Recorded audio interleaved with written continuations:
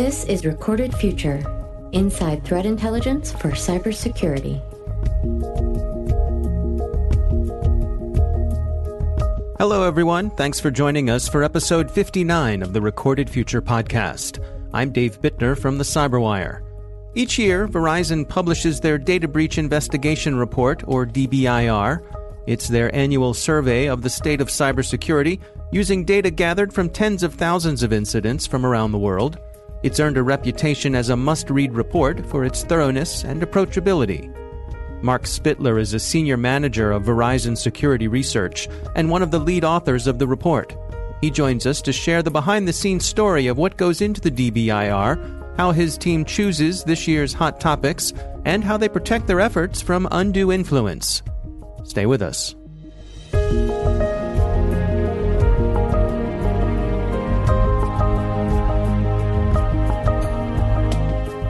I think with a lot of people, around my age at least, it didn't start with a computer science degree or, majoring in information security in any way, shape, or form.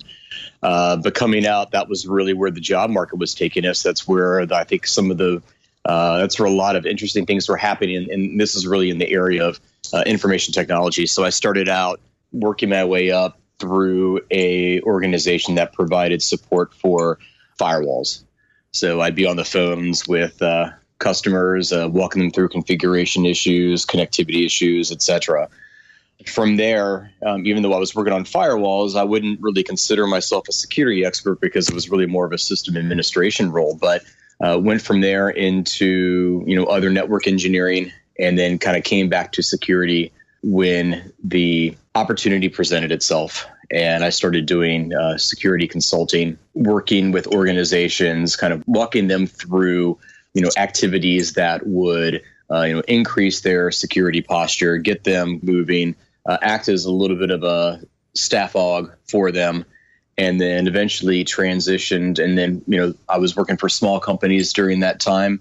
We were acquired by Verizon. I've been with Verizon now since 2007.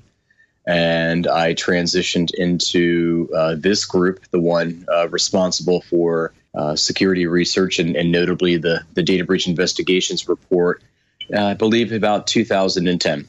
So as you were making your way up through from job to job and taking on those new skills, was it mostly a matter of on-the-job training, or were you going outside for additional training, or were you able to get what you needed at work? No, it was certainly, I wouldn't say a baptism by fire, but it was definitely on the job training, taking skill sets that you have and applying them to the new area, but at the same time, learning new skills as you go. So it was, certainly a lot of on the job training. I owe a lot to peers that helped me out, certainly coming from a non-technical background and learning things like TCP/IP and Unix and things like that. So that was all on the job training, and it was all really done from a kind of a mentor standpoint, where people would take juniors underneath their wing, train them up, test them, certify them to the next level, and then the cycle could repeat itself. So it was. I am very, very appreciative of the opportunities afforded to me because of those types of relationships. It's an interesting story, and it makes me wonder, how does that experience inform, as a senior leader now, how you go through the hiring process? Well, obviously, you have to take a look at what are the needs that you have, and you try to find someone who either has the ability currently to be able to fit right in, and that is almost utopian. More often than not, I think it's more of someone that has a good foundation and can be trained up and can work, especially with my team. I have a very small team, so we have to be very close-knit. We have to be very efficient. So we need someone that can work in that team environment, that can learn quickly, that can absorb, and then can also be a self-starter and be able to learn quickly and then start rolling with it, start applying what they've learned extremely fast. I want to talk about the Verizon Data Breach Investigations Report, the DBIR, certainly one of the most respected reports in the industry. Can you walk us through what the history of that report is and how you approach it today? Sure. Now, I wasn't around from the very, very beginnings, but I know the history quite well. I was with Verizon at the time, and really back in 2008, we recognized that there was a lot of opinions in the information security space. A lot of people making names for themselves, not necessarily in a bad way, but also a lot of organizations and companies that are just trying to sell product. So it was a booming industry, and a lot of what people were being fed didn't have really any science behind it. It didn't have any real world facts. It wasn't data driven. It was more dogma driven. And it was, oh my goodness, wouldn't it be awful if this happened to you style of reporting or blogging, if you will, whatever the medium was. We realized that there was a void there. And we also had a treasure trove of real world case reports from our forensics investigators that could be hired on retainer or on demand to put boots on the ground and respond to organizations if they've had a data breach or they felt they've had a data breach. And they can do some of that investigative forensic work for them, provide them, a case report. Here's what happened. These are the things that we looked at. These are the things that we found. And so we had years of these reports, and that's exactly the type of information that people needed. What's really happening to people in the real world? How are people being breached?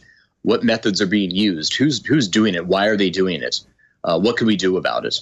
We pitched the ideas, and we finally got people like the lawyers on our side because it's sensitive information. It's not something people are just going to be to green light and say, yeah, go for it. We spoke at length about how we were going to sanitize the data, how it was going to be discussed in aggregate, and how we wouldn't be talking about individual breaches. We didn't then, we don't now, and that really built up the first report that came out in 2009. It was 4 years of data, all from a single source. We did that, and then we started working with the Secret Service, and we built a relationship with them, and they started to provide us their case notes, pre-sanitized, to where we didn't know who the victim was, but we knew some of the details that were of interest to us and were actionable to the readers, which would be, again, general demographic information. What were the steps of the attack? What did the attacker do? Who was the attacker? What was their motive? What assets were affected? And through the Secret Service, we started expanding a little bit more and found some other law enforcement agencies. And here we are, the 11th year. We have 67 different contributing groups.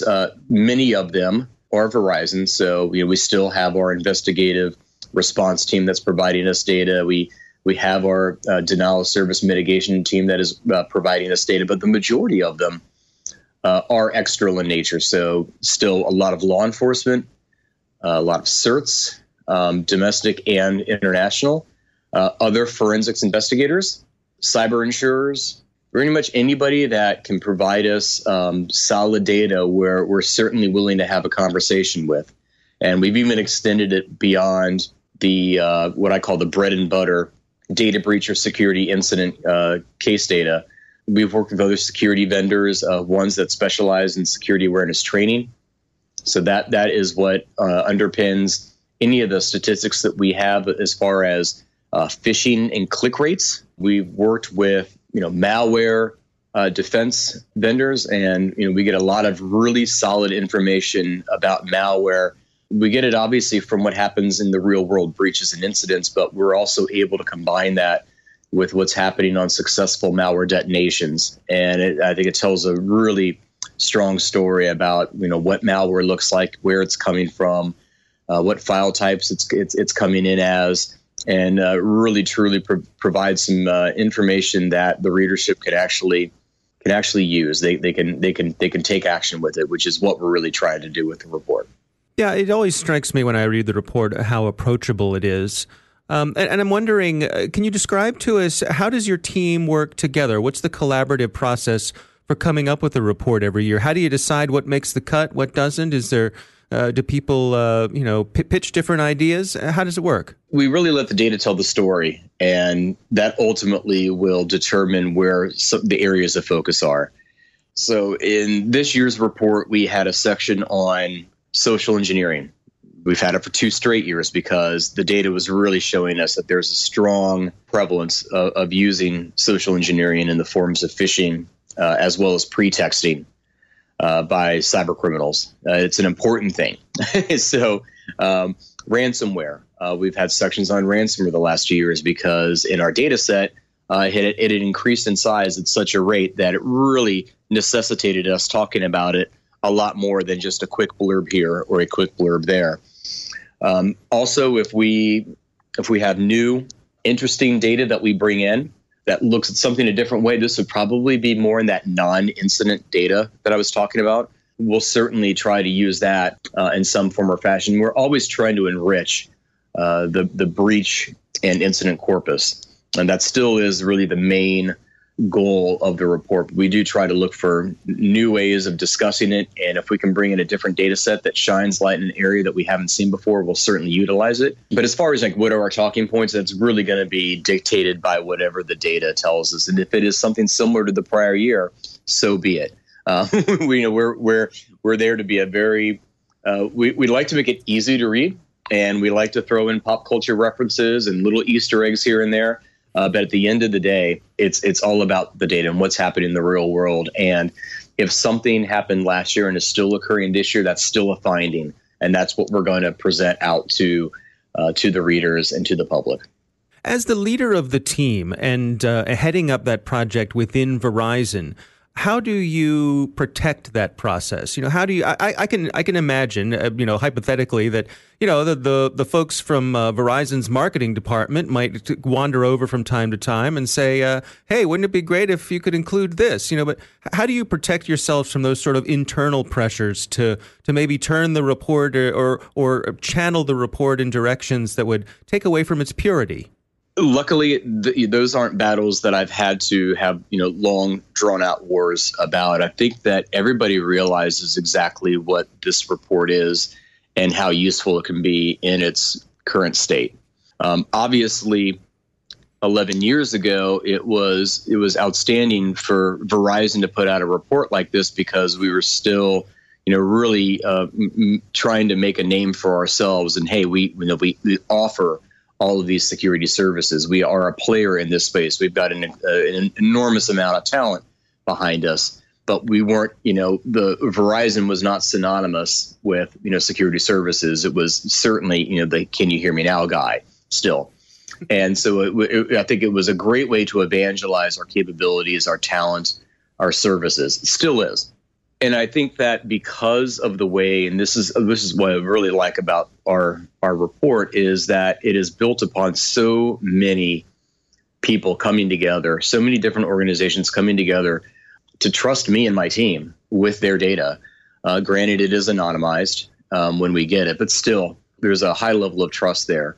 And I think anything that we did with the report that would erode that trust would be the end of the report. It would not be well received. It would not be well received by our contributors.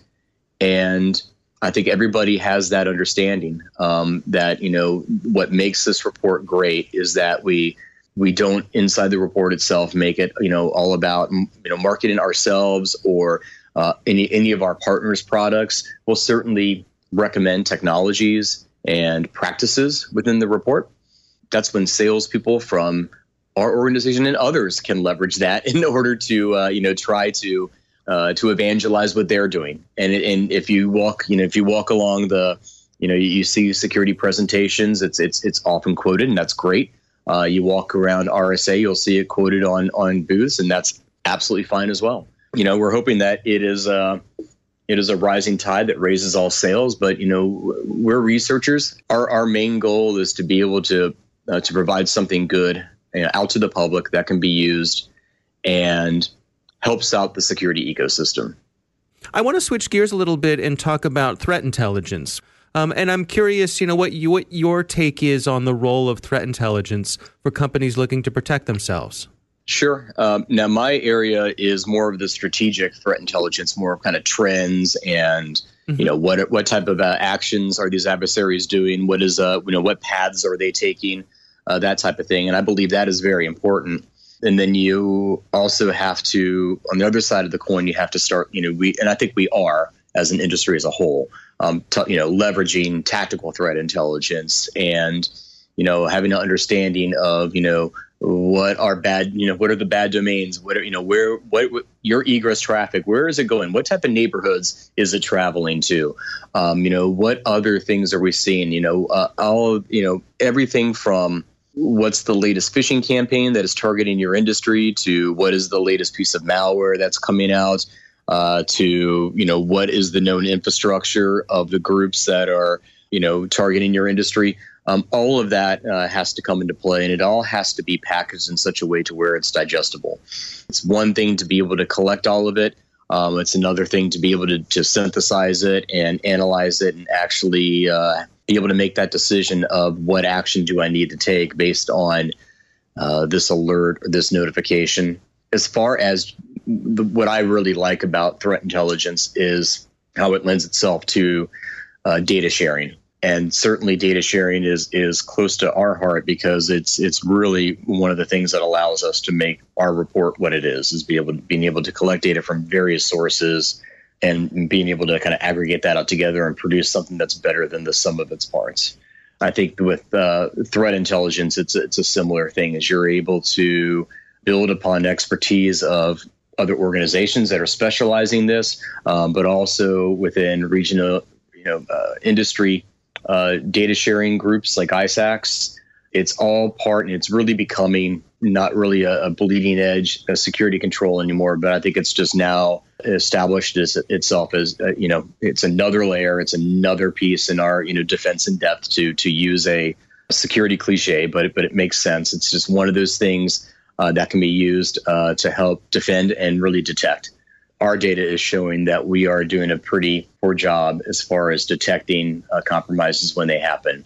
If someone gets hit with a piece of malware and that malware tries to communicate out, but because you have that intelligence, however you've collected it, and that that's going to a domain or an IP address that is questionable in nature, and you can do the investigation, you can determine that something did happen, that you've had a security incident, but it wasn't able to manifest itself and it wasn't able to grow into a high impact data breach, that is still needs to be considered a security win for the good guys. And so that's certainly one area where threat intelligence does come into play. I'm curious, with the view that you have on this data and seeing how doing the report and seeing how things evolve year to year, are there any things that kind of leave you scratching your head where you say, gosh, if only we did this, we'd have a better handle on this? Well, that moment came in 2011.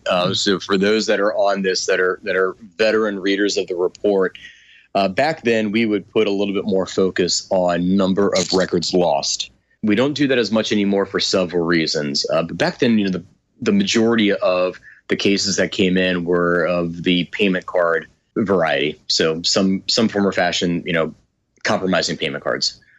For obvious reasons, it's monetizable. People like money. Bad guys like money. And, we'd count them in the millions and be like 100 and whatever million. And, this year, it was 70 million. And then I'm pretty sure it was the 2011 report. It was 4 million. And we were like, okay, wait, what?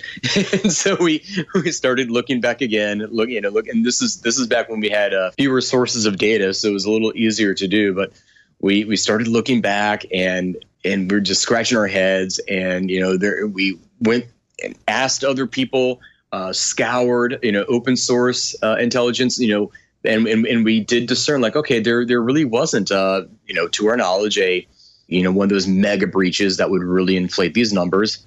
I think we're okay here, but that was one of those things that just really threw us for a loop. Like, did we miss something? That was the one time we really felt like we've just completely overlooked a major event or a couple sizable events that have really brought this down. But ultimately we were confident in the data that we had, still are.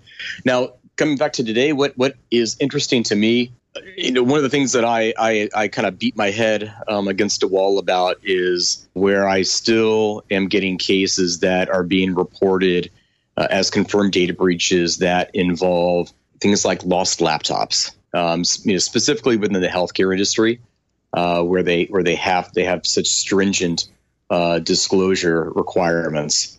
I talked about threat intelligence as not being, so bleeding edge anymore, and really something that everybody should start to embrace. Certainly, full disk encryption is not a bleeding edge security control anymore, and is something that should be implemented now. And it's one of those things where this is a very easy fix. It's a direct control that would solve that problem. That problem being that you have to disclose, a lost device if it's not encrypted, and implement it, be able to prove evidence of implementation, and you can not have to disclose. It doesn't. It won't. I won't know about it if you do that. Right, and no difference to the user either. Yeah, none. And then I guess lastly, talking a little bit about payment cards again in industries.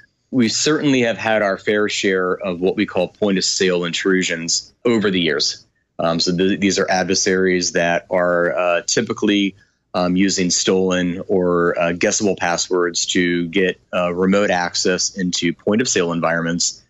From there, they will install malware that will collect payment card information while it's still in running memory, and then we know the story from there. They're cashing out. They're committing fraud on that. And we are seeing that, continuing to see that with an extreme prevalence in the accommodation industry, hotels and food service restaurants. But we're not seeing it as much in our data set with retailers, brick and mortar retailers. And I don't know why.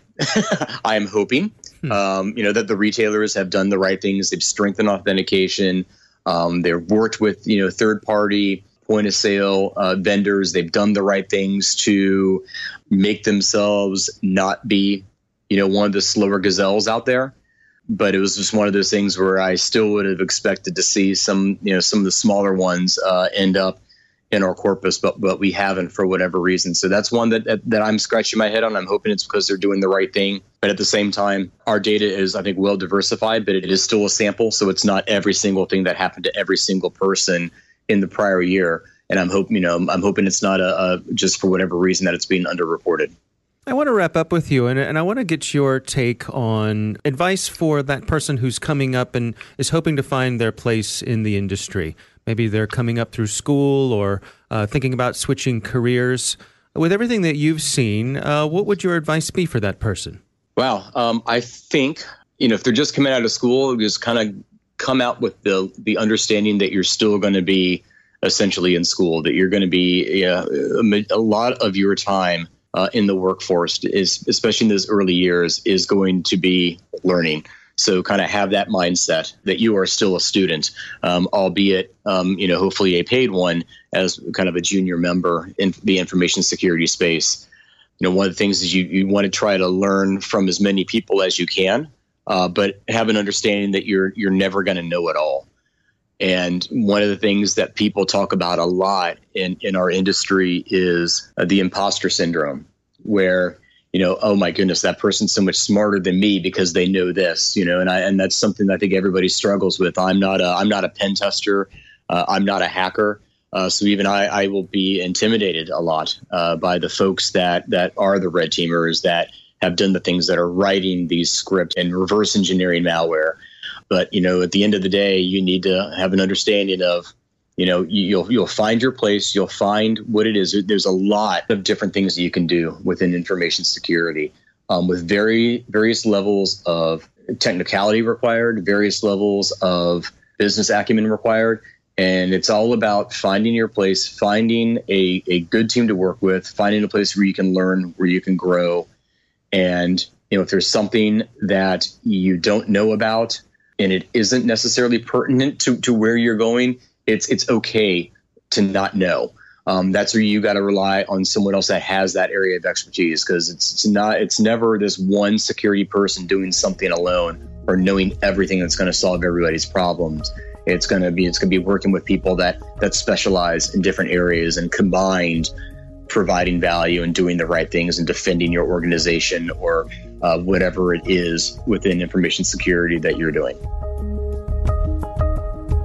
Our thanks to Marc Spitler from Verizon for joining us. Don't forget to sign up for the Recorded Future Cyber Daily email, where every day you'll receive the top results for trending technical indicators that are crossing the web, cyber news, targeted industries, threat actors, exploited vulnerabilities, malware, suspicious IP addresses, and much more. You can find that at recordedfuture.com/intel. We hope you've enjoyed the show and that you'll subscribe and help spread the word among your colleagues and online. The Recorded Future podcast team includes coordinating producer Amanda McKeown, executive producer Greg Barrett. The show is produced by Pratt Street Media, with editor John Petrick, executive producer Peter Kilpie, and I'm Dave Bittner. Thanks for listening.